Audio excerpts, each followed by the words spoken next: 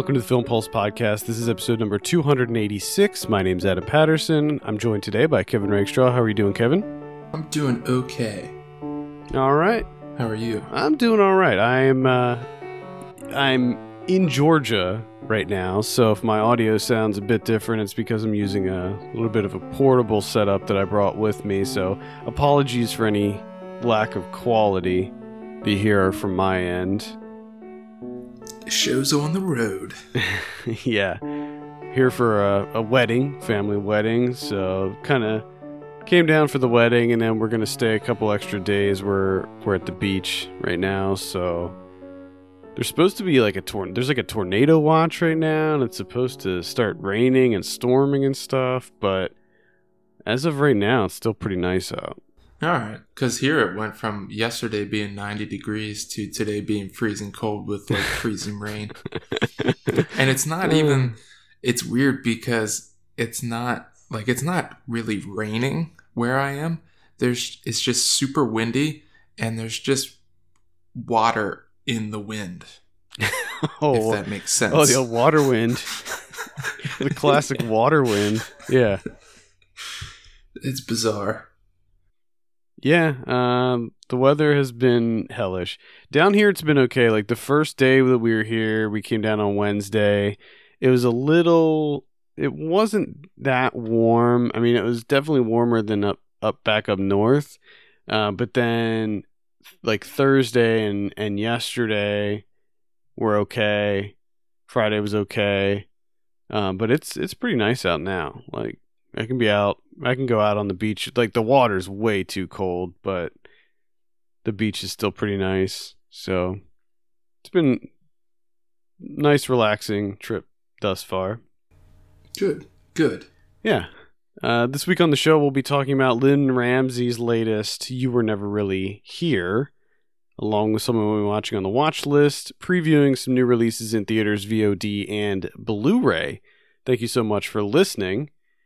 Now, I talked about You Were Never Really Here a little bit last week on the show, and my prediction, if I recall, was that you were not going to be a fan of this one, even though you liked some of her previous films. You liked, we need to talk about Kevin, you liked Ratcatcher, and you liked that earlier one she did that I always forget the name of.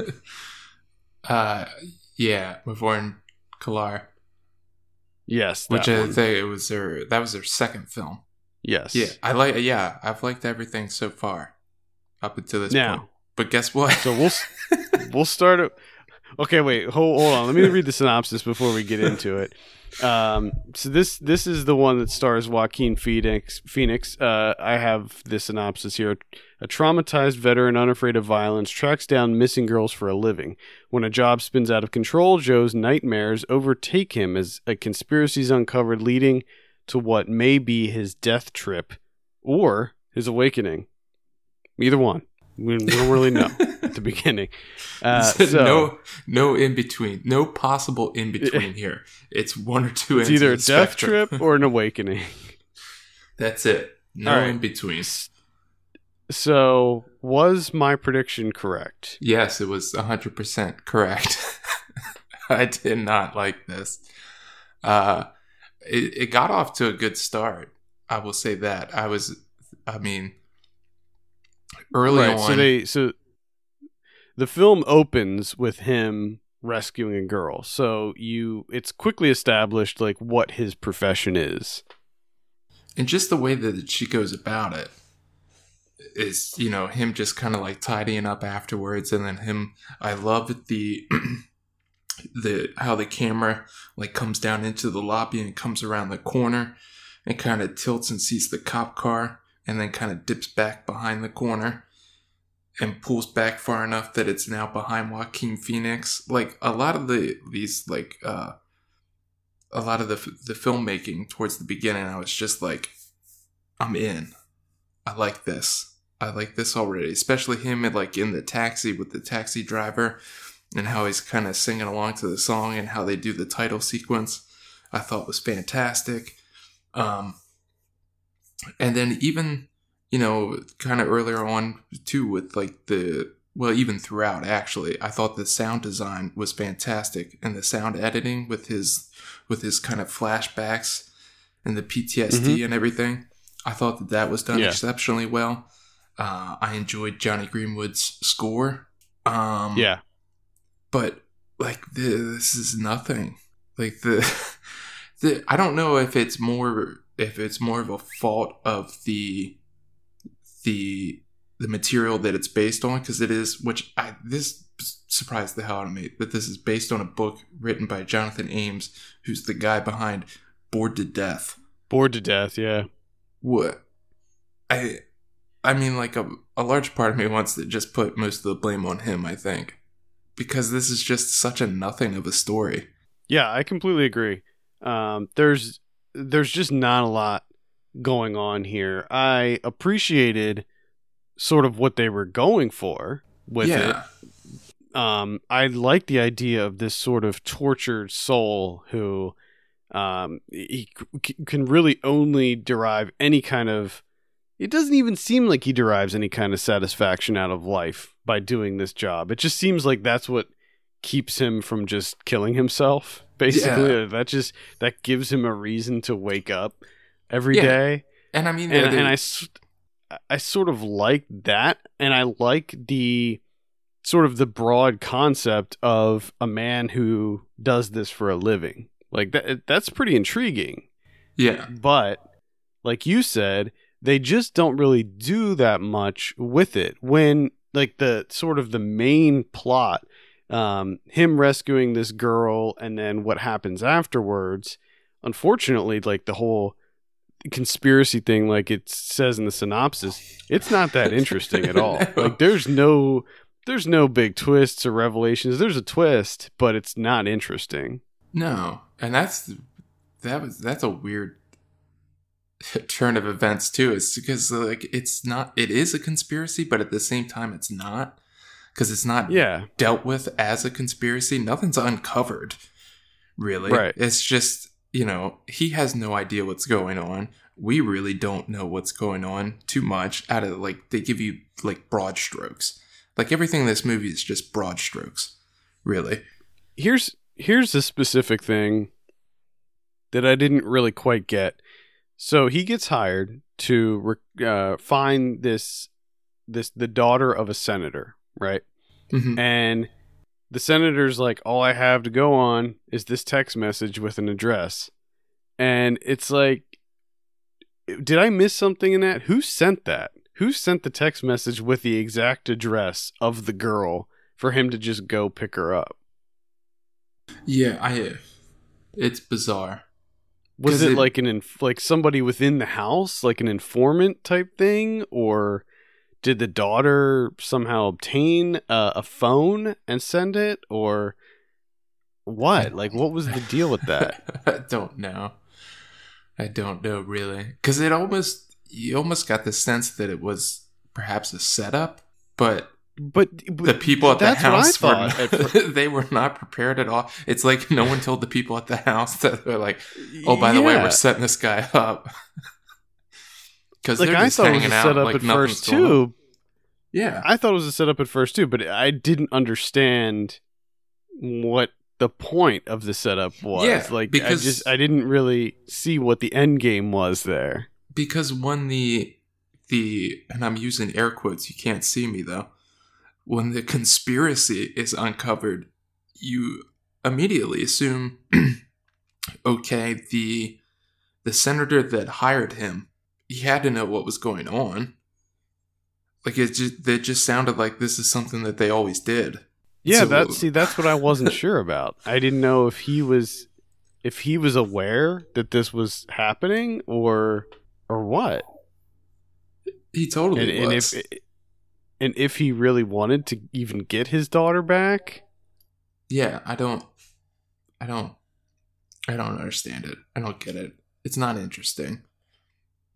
I mean, like you said, there is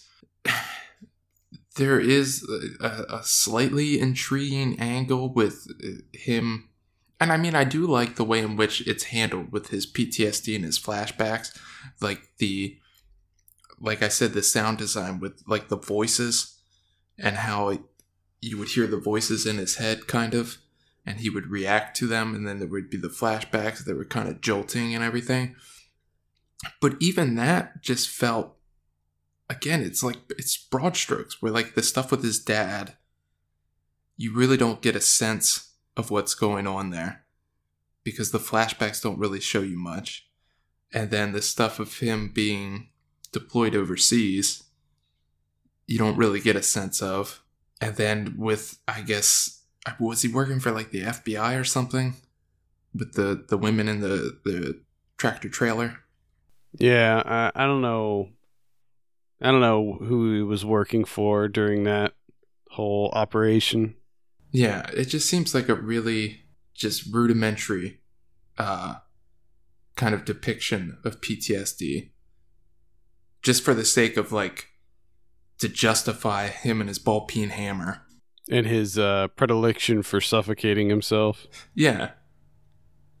That's what it just... and then the end to me, it was that kind of pissed me off, too. It was pretty abrupt. It just felt cheap, too. It was just, with them sitting at the diner, and I did like how, like, all the voices came in, when she left the table, and you just kind of hear everyone.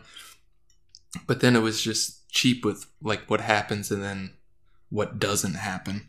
Right. Yeah, I completely agree. I think that this was maybe a little bit of style over substance. I like a lot of the look. I love the Johnny Greenwood score. I thought that the way that they handle, it's a violent movie. It's a movie that I think handles violence in a really interesting way, where, like I said last week, you don't necessarily see all of the violence taking place. A lot of what you see is sort of the aftermath of the violence. And especially in the house, when he infiltrates the house, how it's just what you're seeing is the security footage, and it's just like cycling through the cameras, so you don't always pick up with what's going on. And I really liked that. I think a lot of times that makes it more impactful when you see it in that way. Yeah. But so in that regard, I mean, I did like the movie okay. I thought it was all right, but at this point I'm like 2 weeks removed from it, and I'm already forgetting large chunks of it, and it's definitely not going to be one that really sticks with me, that's for sure. No, and it just, again, it feels, I don't want to say...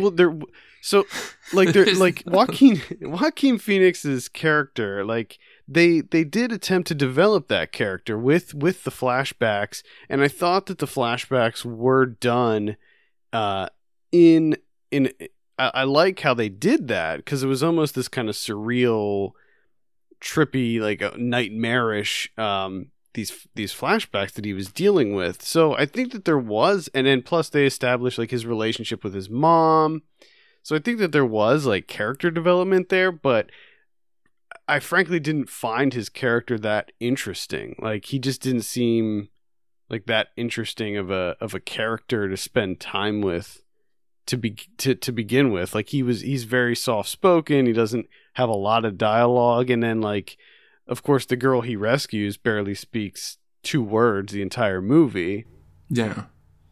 So the dialogue is very sparse. So you said there's not a lot to latch on to with that either.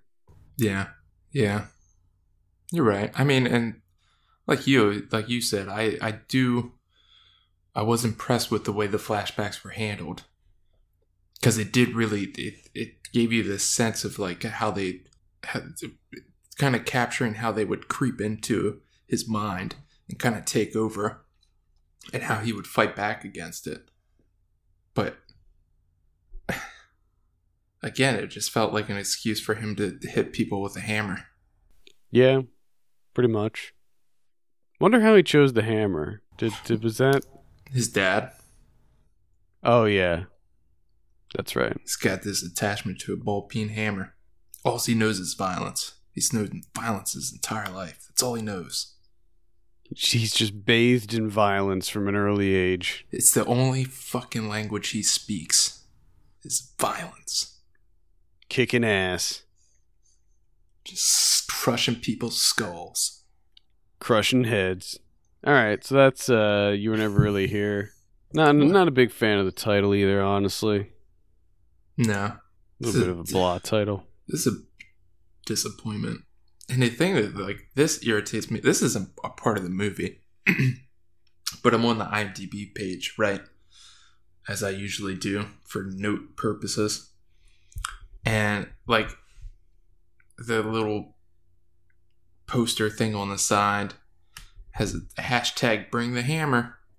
Where it's just like, what? Yeah. Like, to me, that just doesn't fit with the movie. Like, I understand the hammer, but this isn't like a genre action right film. Like, this is a serious, like, art house thriller. Or at least it's trying. I don't even know if I'd call it a thriller. It's like just a violent drama. Yeah, it just feels kind of sick to be like, hashtag bring the hammer. You know, ball peen hammer that's crushing people's skulls in. Yeah, I mean, the violence in this movie is never glorified, and it is very realistic and brutal, and nothing in this movie is light. You know, there's some comedic moments, but they're very few and far between, and they're never centered around violence. No, and I just want to know who okayed this. It was like, yes, put it on there. Some marketing person at Amazon Studios, I guess. Hashtag bring the hammer. Wrecking that's orbitals. It's so awful. What the fuck, man? Oh my god. I gotta check Twitter now to see who's using hashtag bring the hammer. Alright. Let's give this a score. I'm gonna give it a... Man, see, now, after talking about it, I realized that I didn't say that much positive about it, but I gave it a 6. That happens. You know, it happens. I would also like to point out that I guess I can't do a review on the podcast without pointing out the runtime, but I was really excited going in because I was like, damn, another short movie. This is fucking great. Love this trend. This is like... But this is a slog. Yeah. It does not feel like an hour and a half. It really is. It really is. It's only 90 minutes, but it feels... I don't know it definitely feels longer. Mm-hmm. But I will agree. I think that there is a trend with these shorter runtimes. A lot of these movies are clocking in right at 90 minutes. And I don't know if I said it on the air. I think I told you off the air. I saw Michael Tully's new movie, and he introduced it at the screening I went to, and he was very proud to announce that he cut it down to 90 minutes just because he knew that everyone was tired of really long run time, so he made sure that his movie was exactly 90 minutes. I appreciated that. Yeah, I hope more people do that. So what are you going to give this thing? I give it like a 4. 4 out of 10. 4.5. 4.5, okay. Hashtag so You Were Never Really Here. You Were Never Really Here is playing in limited release right now. It is an Amazon Studios movie, so I would expect to see it. So it's in select cities now. It opens wide April 20th, so it'll probably be playing in your area April 20th, and then probably a month or so after it'll pop up on Amazon, because I think the turnaround time for the Amazon Studios movies is slightly shorter than regular releases. Gotcha. Let's move on and talk about someone we're watching on the watch list. As I said, I was traveling this week, so I don't have a whole lot to talk about. I can talk about Isle of Dogs, though, because I don't know if you're going to see that whenever or not. That went wide this weekend. It did. So I'll talk about. I'm sure we'll talk about it again on the show, hopefully at some point. But I will say that I enjoyed Isle of Dogs. This is, if you're not familiar, the latest by Wes Anderson. It's the stop motion animated film. I will say that comparing it to Fantastic Mr. Fox, I liked it less than Fantastic Mr. Fox. Okay.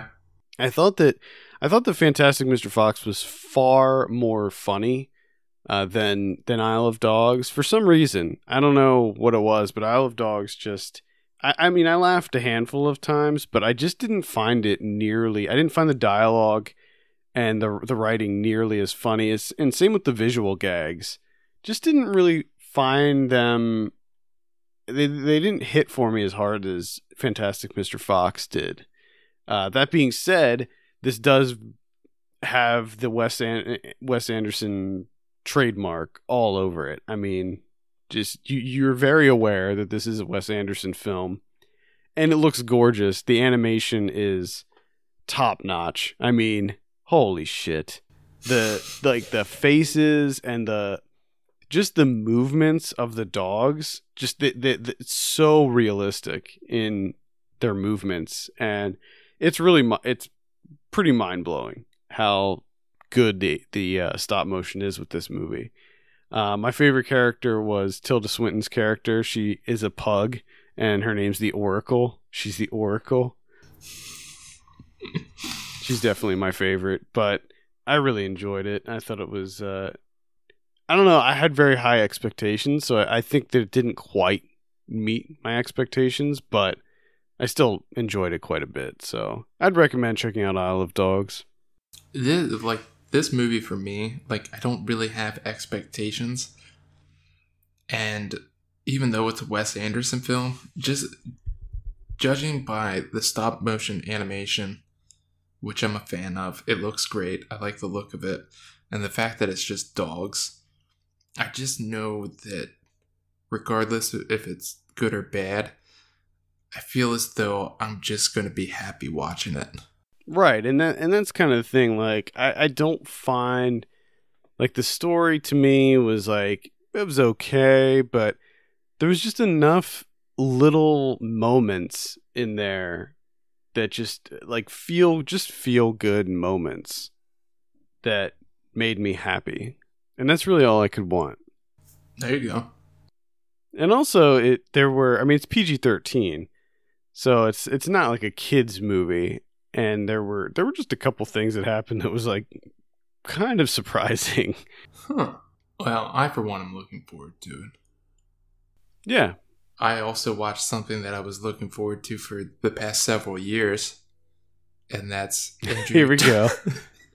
Andrew DeSun, who's whereas Kira finally found the time to watch this. Unfortunately, it was long after I was supposed to watch it.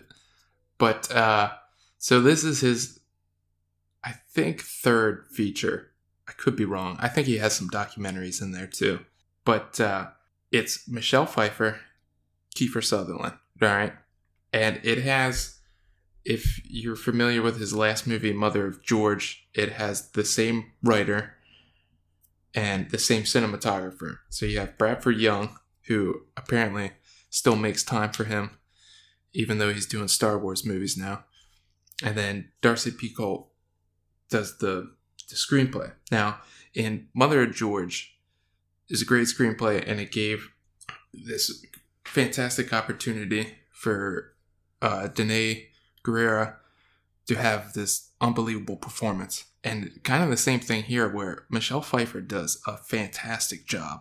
She's absolutely phenomenal in this movie. The only issue with this is the narrative of it, the plot. Once it kind of just plateaus. Once it hits what she does in order to maintain her lifestyle, which isn't that great to begin with. Number one, she's older. She's not able to find a job. No one wants to hire her. She lives in New York. Her mother passes away, and she can't find income. She can't find any source of income. So she kind of does this this desperate attempt to make some money. And it works out, and she keeps doing it. So once that's kind of established, it just kind of repeats itself from there on out. It's just like her not wanting to do it, but she can't find anything, so she does it. Her not wanting to do it, but she can't find any income, so she does it. And it just keeps going and going. And it just becomes a bit repetitive after a while. Even though she is fantastic, even though Bradford Young's cinematography is great, it just becomes a bit stale after a while, which is rather unfortunate because it starts off really strong. I mean, you still have, it's still able to hold you here and there with the cinematography. Like, the ending shot of this movie is just absolutely gorgeous. But yeah, unfortunately, it just kind of repeats itself after a while, which is a shame. But damn, Michelle Pfeiffer, fantastic in this movie. So you should watch it at least for that. Yeah, that and Bradford Young never disappoints, really. At least to me. No, me neither. He's amazing. All right, so that's where is it Kyra or Kira? Kira. Where is Kira? Okay. All right. I saw a movie called Happy Anniversary. This is a Netflix original. I watched this on the plane because, with Netflix you can download select things to your devices. So, before I got on the plane, I was like, I'm going to download some stuff to watch. And this was kind of the first thing I saw that I was like, I don't know, I'll give it a look. Seems like an okay plane watch. I don't want to, if I'm on a plane, I don't want to watch anything that I'm really excited about because it's on an iPad and I'm on a plane. It's, can't devote 100% of myself to it. So when I'm on planes, I'll watch movies that I wouldn't normally set aside time to watch. Okay. So this was the one that I chose, directed by Jared Stern. It's a romantic comedy with Noel Wells and Ben Schwartz. And I like both of them. I hated this movie, though. It is very bad. It is a very, very bad movie. In that it's exactly what you would expect from a Netflix romantic comedy. There's nothing to it. There's just nothing going on in this movie. It's about a couple who they break up on their third anniversary. Okay. And they break up on their third anniversary because Noelle Wells decides that she's not happy anymore. And then it sort of flashes back to different moments in their relationship. So it'll be good moments, and it'll be like fights that they got in and stuff. And then eventually, guess what? They are brought back together through a series of events. What? And it's just so humdrum and boring and not funny at all. And yeah, I cannot recommend this one. The only sort of saving grace to this movie is Joe Pantoliano's in it, and he plays Noel Wells' dad, and he's great in it. But man, everything else is just such a snooze fest. I really could not stand this movie. I really couldn't stand it. You watched the whole thing? I did. I watched the whole. It's only 78 minutes, so it's not even. It's not long. At least it has the decency to be short. Thank goodness. Yeah, I mean, it's just so bland. Like, there's nothing special about it at all. Yeah, this sounds awful. Just absolutely awful. Just another Netflix manila folder. Bunch of manila folders. They're just stacking them up over there. Just a bunch of fucking empty manila folders. This is one of 900 new releases this year, and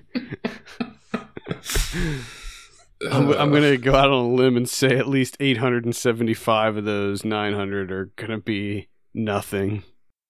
But the other thing that I like about them being able to throw out that number, that them being Netflix and the way that they roll out these movies, is they can say they're coming out with 900 original features.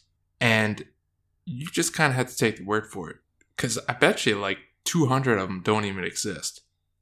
It's actually 700. But you're not going to be able to root through all the pages of Netflix to try and find all of them. No one's going to do that. So they can just throw out any number they want.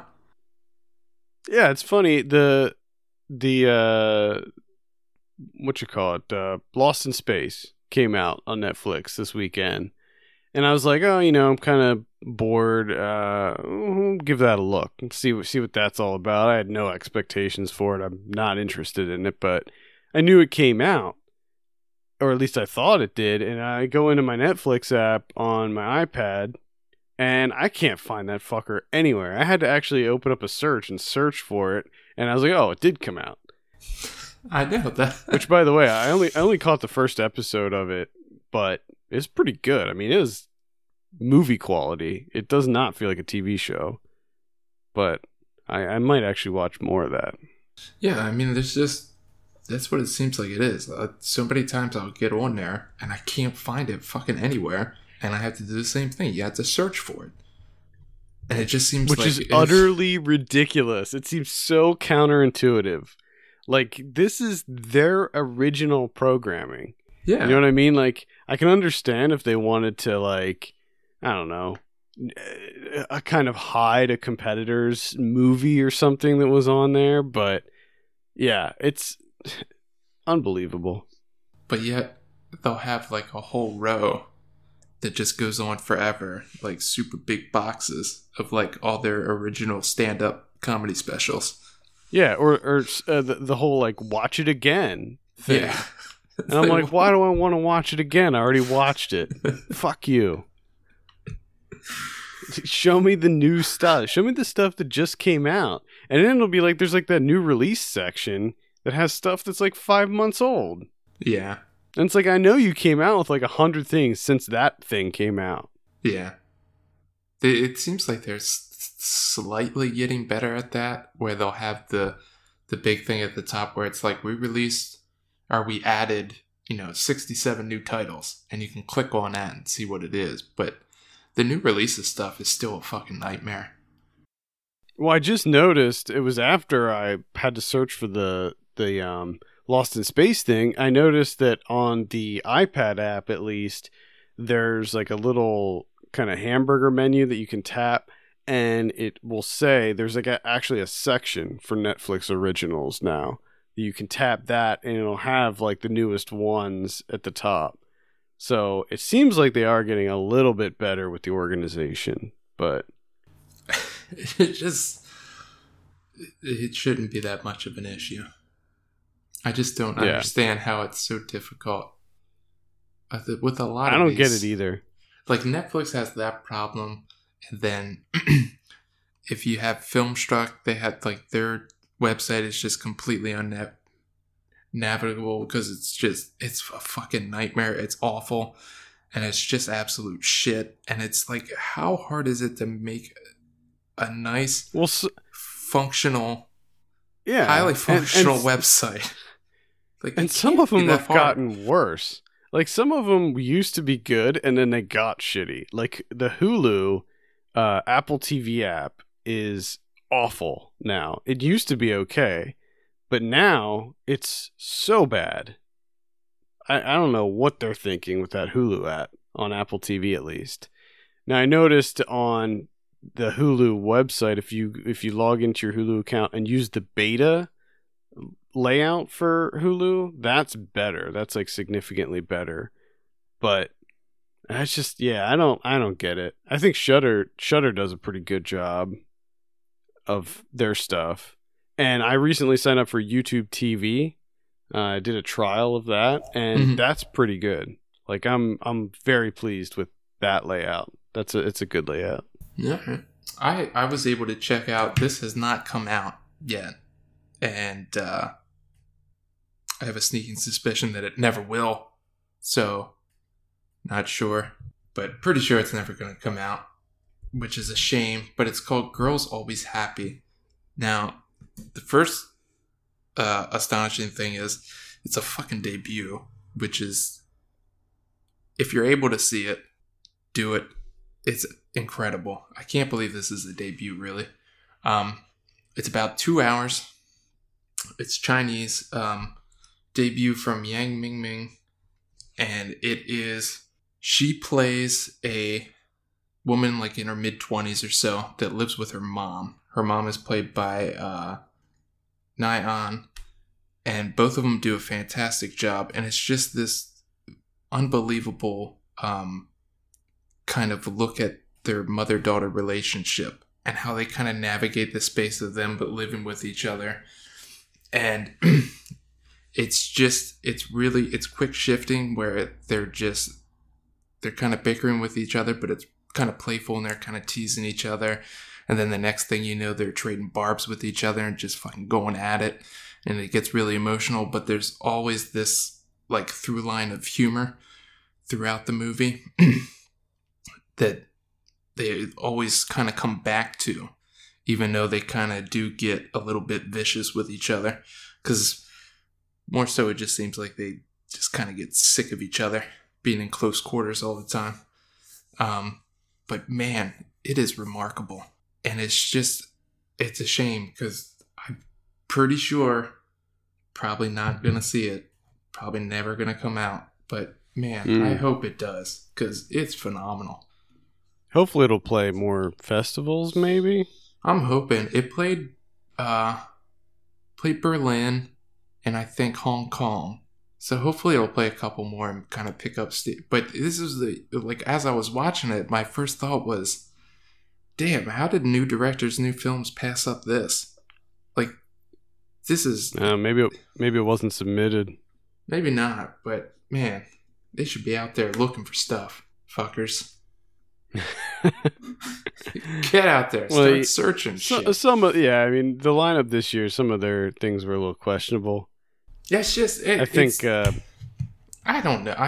I'm just kind of getting like a little bit bitter, I think, with some of those things, and like with Cannes coming out, where it's like... Did you see that lineup? Well, it always seems what's like going on? It's the same fucking people all the time. Like, we only talk about like the same directors over and over again. Well, the Cannes lineup is abysmal this year. At least that's what it looks like. Yeah, there's like 19 competition movies. That's it. Yeah, there wasn't a lot. Dolan, they accepted Dolan's new movie, and he said he didn't want to premiere it there. He pulled out, which is funny because I think pretty much all of his movies since his very first movie premiered there. Yeah. Almost all of them. I think there was like one or two that he actually didn't submit. But yeah, it's very, very weird. And I know it's like way too early for me to be talking about it, but Tribeca starts next week, and that lineup is not really wowing me either. Yeah. We've talked about it before as far as Asian films in American film festivals, specifically like the broader American film festivals. Now you have Asian film festivals that obviously are specifically those from that area, but yeah, you know, like the broader ones like Tribeca and Sundance and even South by Southwest, like they don't normally, usually there's like one Asian film in there. Yeah, one or two. Like they don't put a lot in there, which is wild. Like, and we're talking about Asian films. You're not even talking about like South Asian films, like Indian films and stuff. Like, they're not even represented at all. That's even worse. Yeah, it's just like this. Girls Always Happy. I don't normally do this. I'm not a fan of doing this, but it's a lot. Think of Lady Bird, but if Lady Bird was mid-20 something, it's a lot like that.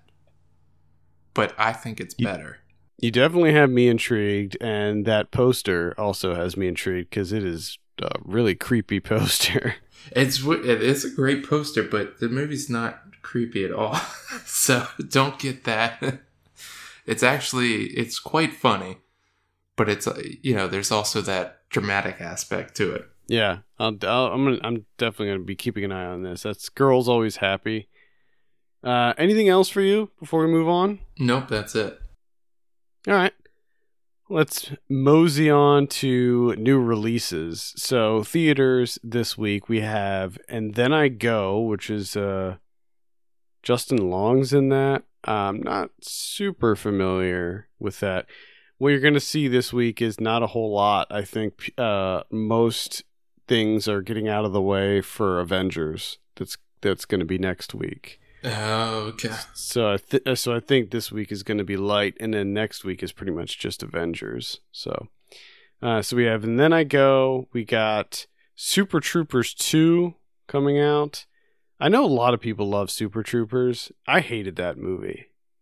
And so naturally I have no interest in the sequel at all. Yeah, no.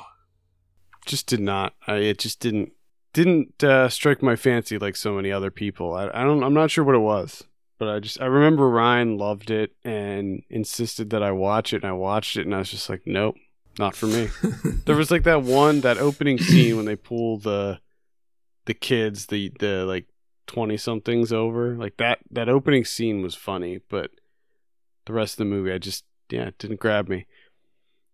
Speaking of not funny, we have Amy Schumer's new movie, I Feel Pretty, coming out. This one does not look good at all. Why is Amy Schumer still a thing? I don't know, but this one just definitely does not. I saw a trailer for it and I was just like, nah. We've got Traffic coming out. This is I think Omar Epps is in it. Oh yeah. Looks pretty generic, actually. It doesn't look that great. Got Ghost Stories. Now this is one that I would recommend seeing. I love the marketing material for this movie, by the way. They have come out with some fantastic posters for this movie. If you look at the one on Rotten Tomatoes, it's particularly awesome. Yeah, I would definitely recommend seeing Ghost Stories. I believe that's going to be on VOD too, if I'm not mistaken. So check that out. It's a really interesting horror anthology that's based on a stage play. Okay. So yeah, give that a look. Got an animated film called Duck Duck Goose. Oh boy. Never heard of that at all. It's the first I'm reading that title. Kodachrome. It's with Jason Sudeikis and Ed Harris. This is a Netflix movie, so it's like about like Ed Harris plays this guy who has this old roll of film that he takes to the Kodak factory to get developed before it closes or something. And Jason Sudeikis plays his father. I mean, yeah, Jason Sudeikis plays his son, who accompanies him on the trip. So it's like a road trip movie, sort of. Not too into that. One that I am very interested in is the Devil and Father Amorth. Oh, this is the William Friedkin documentary about the real life priest who was the inspiration for The Exorcist. So very interested in this. Basically, William Friedkin follows this priest around, and he actually films one of his exorcisms. He's still a practicing exorcist in Rome, and he follows him to an actual exorcism, and really, really interested in seeing that. So very excited for that one. We have Little Pink House. That's with Catherine Keener. Not too familiar with what's going on in that movie, but it doesn't really look like it'd be my thing. A movie called Corbin Nash. Corey Feldman, Malcolm McDowell. Oh boy. Well, that's Action. all we need to know. Oh, right. Action Rutger Hauer's in it too. Oh man. Yeah.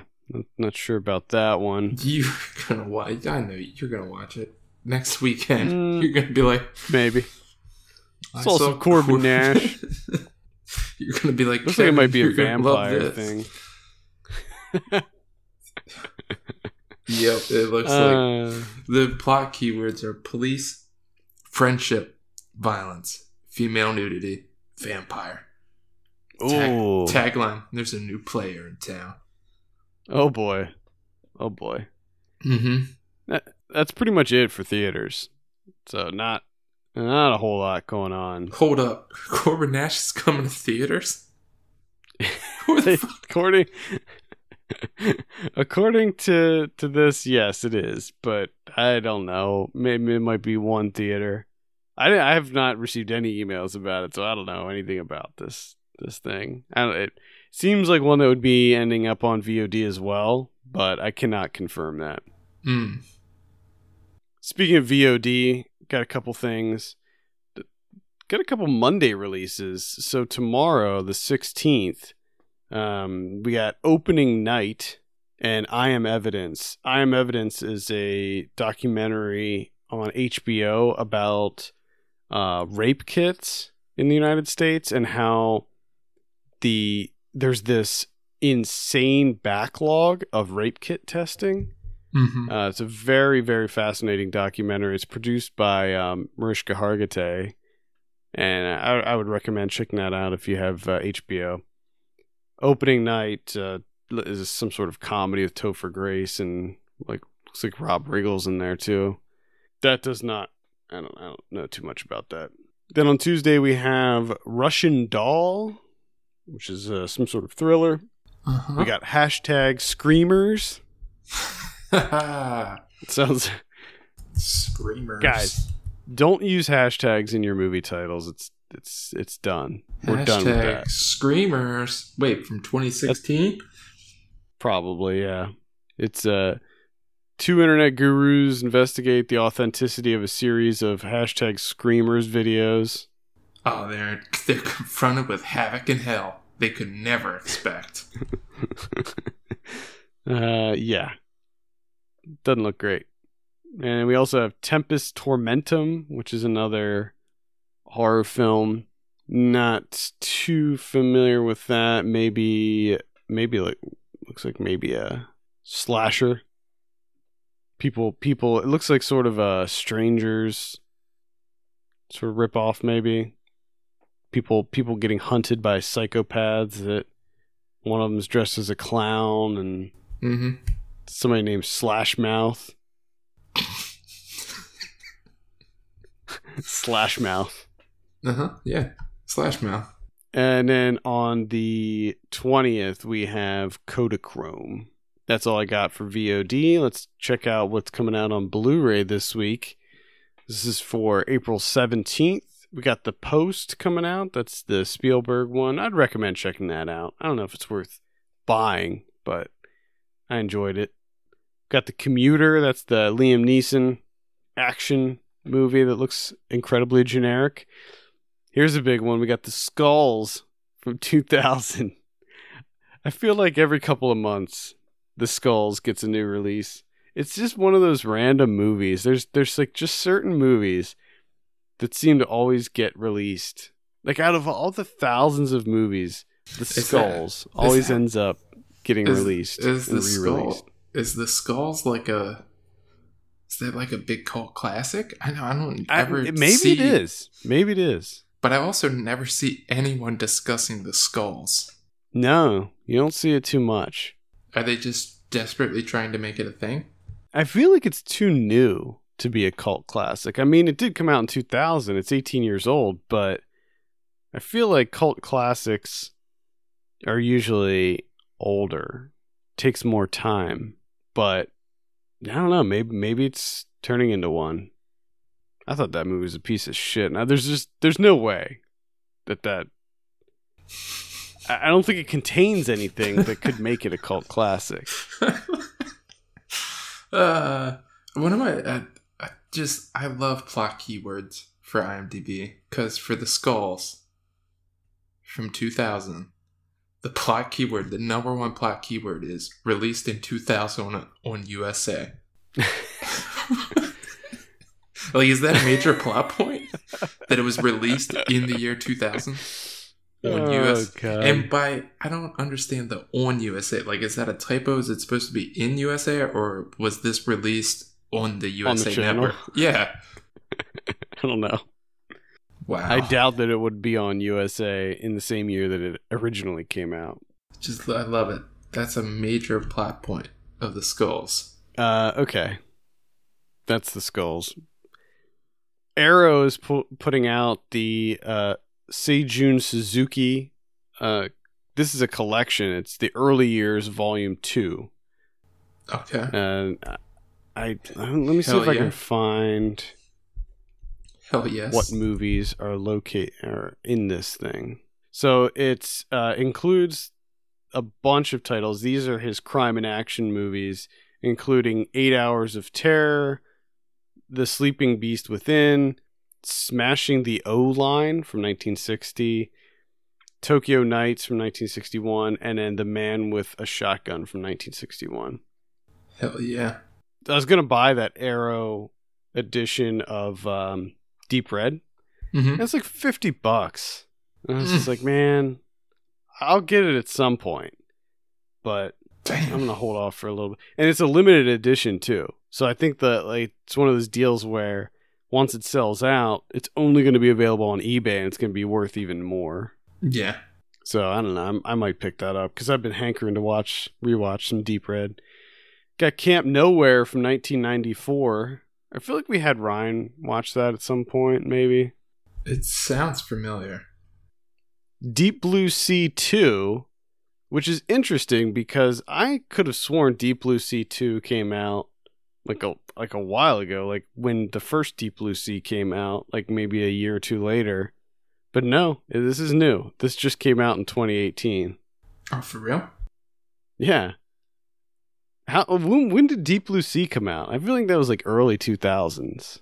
Huh.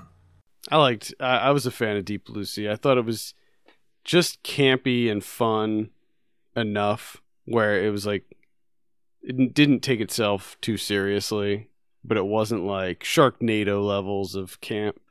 Yeah. 1999 was the original Deep Blue Sea. And I don't know if you saw the trailer for The Meg, or the poster, which is a fantastic poster for The Meg. Love it.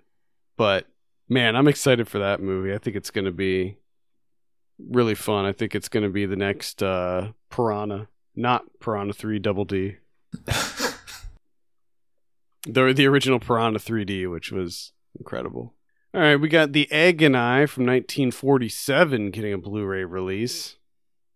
I just read that title because it sounds interesting. The Egg and I. The Egg and I. Yeah. Chester Erskine. Got Autofocus from 2002.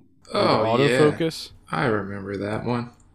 That's going to be out on Twilight Time. So that's Twilight Time release. Okay. I was a big fan of that one. I think you were too. We both love some autofocus. I don't remember a goddamn thing from that movie. I remember very little. Very little.